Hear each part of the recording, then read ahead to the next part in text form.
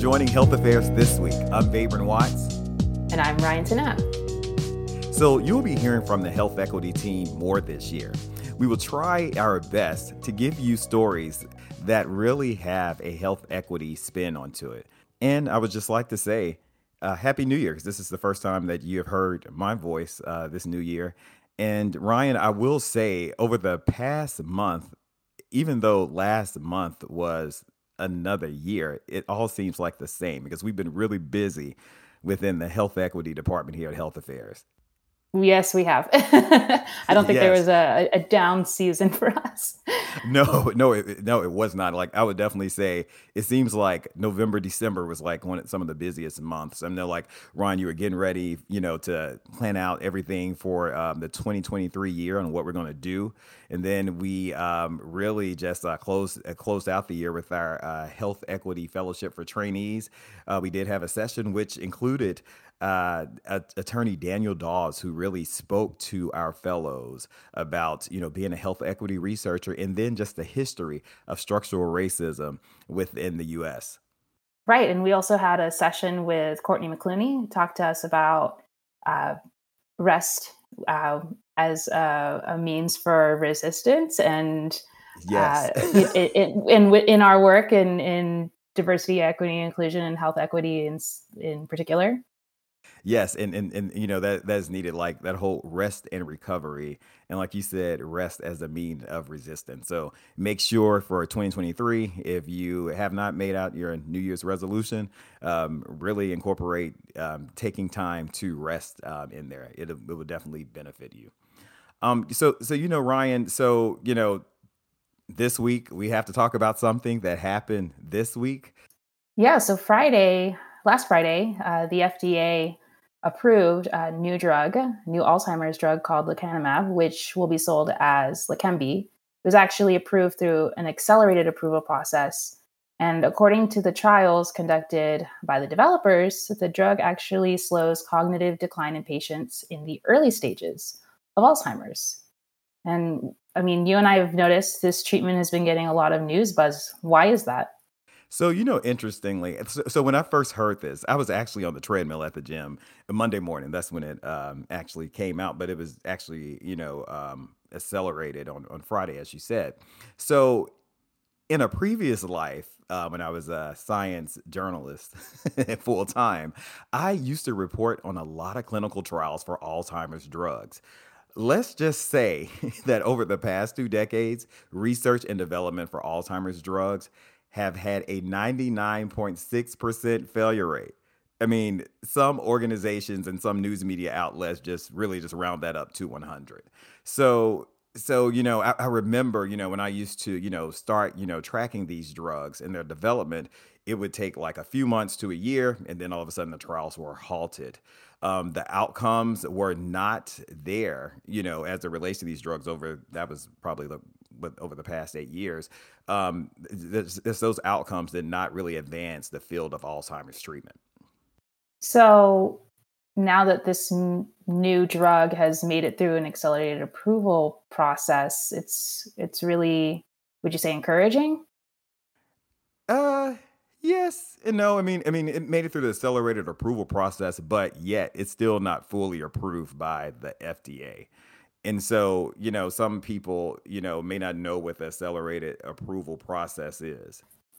So the accelerated approval pathway, it actually allows for drugs that address serious conditions that also fill an unmet medical need to be approved based on a surrogate endpoint. And in this case, the surrogate endpoint is I believe it's called a beta amyloid plaque.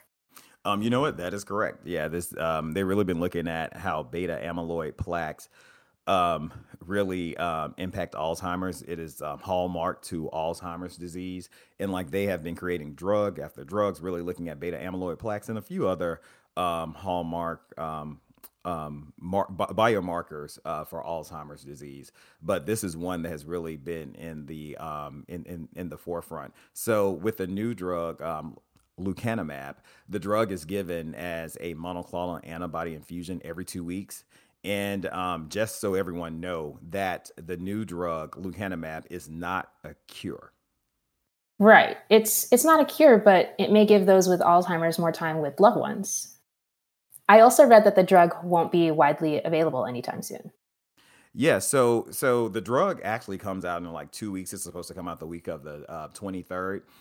But however, Ivan Chong, who is the U.S. chairman and CEO of ISI, said that the expected cost for the drug is 25,000 a year per patient. That is quite pricey.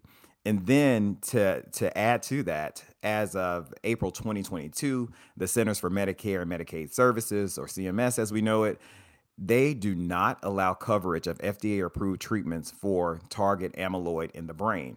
The only exception is if an individual is enrolled in an approved clinical trial. Isn't Alzheimer's one of the leading causes of death for older adults? Exactly. The CDC says that Alzheimer's is the fifth leading cause of death for adults 65 and older in the U.S., and it is the seventh leading cause of deaths for all adults. An estimated 6.5 million Americans over 65 live with Alzheimer's disease. In other words, 1 in 9 million Americans over 65 has the disease in the US. And of those 6.5 million, around 1 million have early stage Alzheimer's.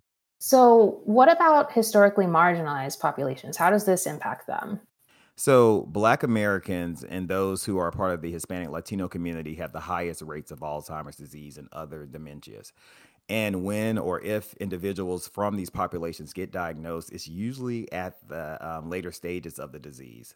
So, when it comes to this new drug that is coming out that is really looking at early onset and does not reverse brain damage or memory loss, it sort of makes you wonder if inequities will arise as it relates to which populations will receive it or who would be more, prominent to, to receive this drug treatment. This is on top of a recent Alzheimer's Association report stating 1/3 of Black Americans and 1/5 of Hispanics, as well as Asian Americans, perceive discrimination as a potential barrier for accessing Alzheimer's care.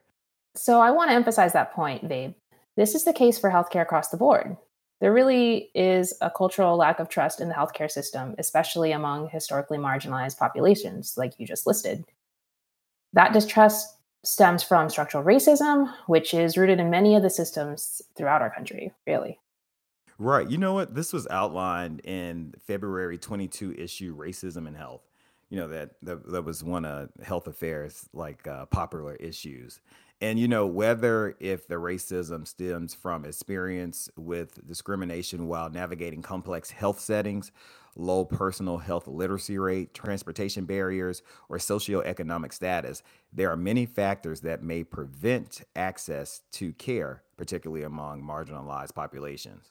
One of the things that, Ryan, that you're working on is really, as I sort of mentioned, like the low health literacy rates.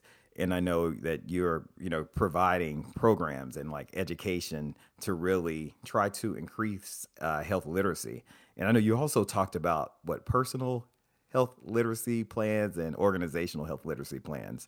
Right. There's a lot to dig in there, but there's definitely a lot of factors I think we need to keep in mind when we're advancing health equity and particularly as it relates to this new drug. I wanted to emphasize, that concern you had, like who is going to have access to. Exactly. So before we wrap up this episode, we hope that you all have a restful Martin Luther King Jr. Day, which is next Monday, the 16th. And we're also honoring National Day of Racial Healing on the 17th. It happens every year on the Tuesday following MLK Day, and it's a time to come together, inspire collective action, and create a more just and equitable world, which I think really speaks to the work that we do, babe. Oh, yes, exactly.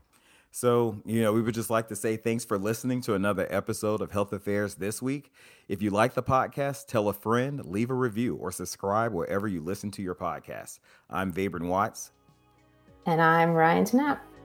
Goodbye. Bye.